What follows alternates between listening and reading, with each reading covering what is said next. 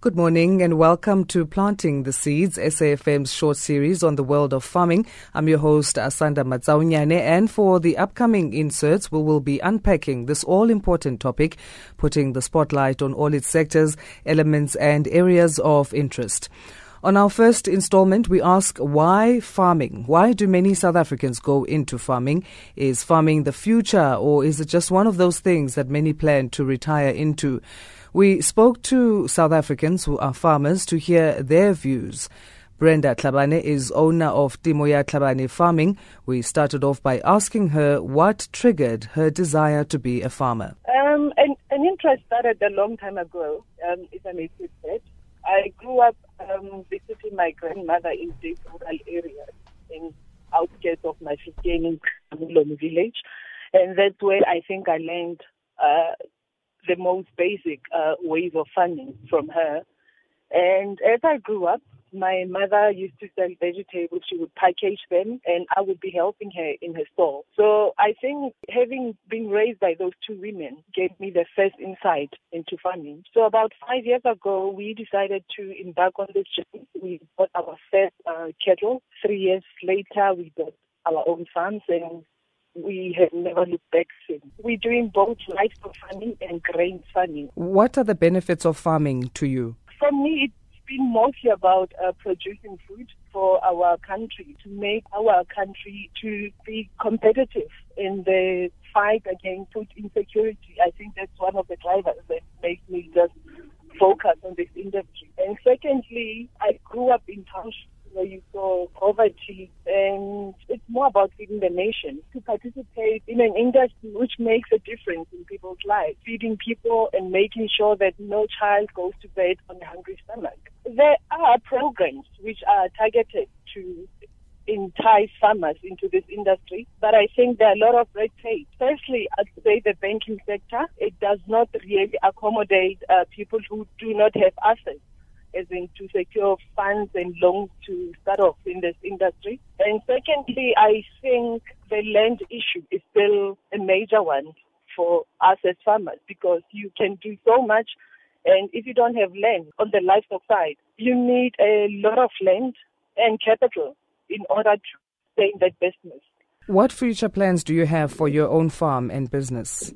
We are actually there. We're producing red meat. I think we want to participate in a larger scale where we go commercial, as well on the grain side, produce grains which we can take onto the commercial level. Because right now, I would classify myself as a small-scale farmer. Kosi Mcimeka is founder and CEO of AmaPC Farmers, who left his career as an engineer to start a farming corporation. Well, I started farming in 1995.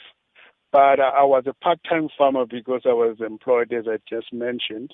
But since 2009 to date, I've been full-time in farming. We focus mainly on fresh produce. That is your cooking herbs, your rosemary, your mint, your whatever. And then also vegetables.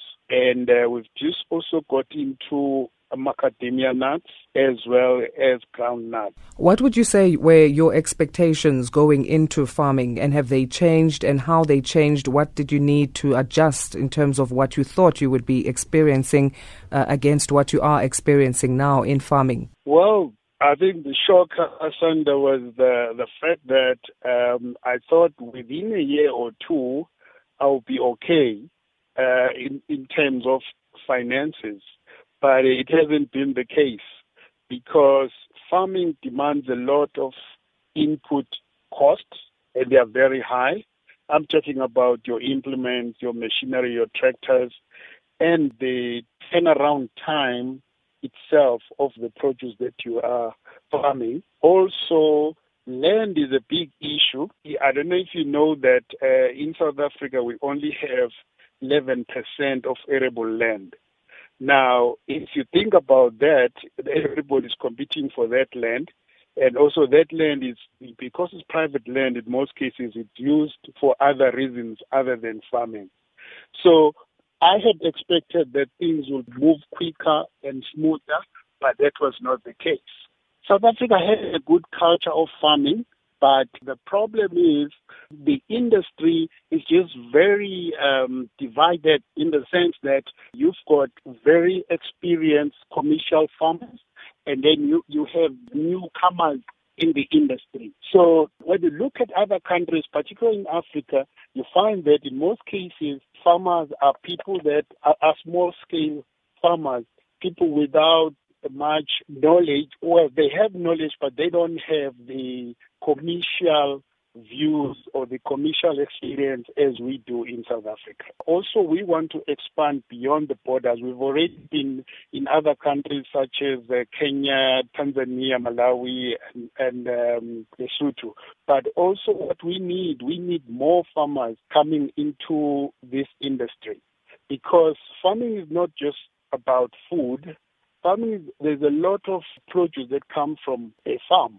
For example, your furniture, your textile, all those things that come from farming industry. But in closing, Asanda, I would like to ask our fellow farmers and those who want to be farmers to take farming as a business and a profession, but also it's important to not to rely on the government for everything, because that is our problem.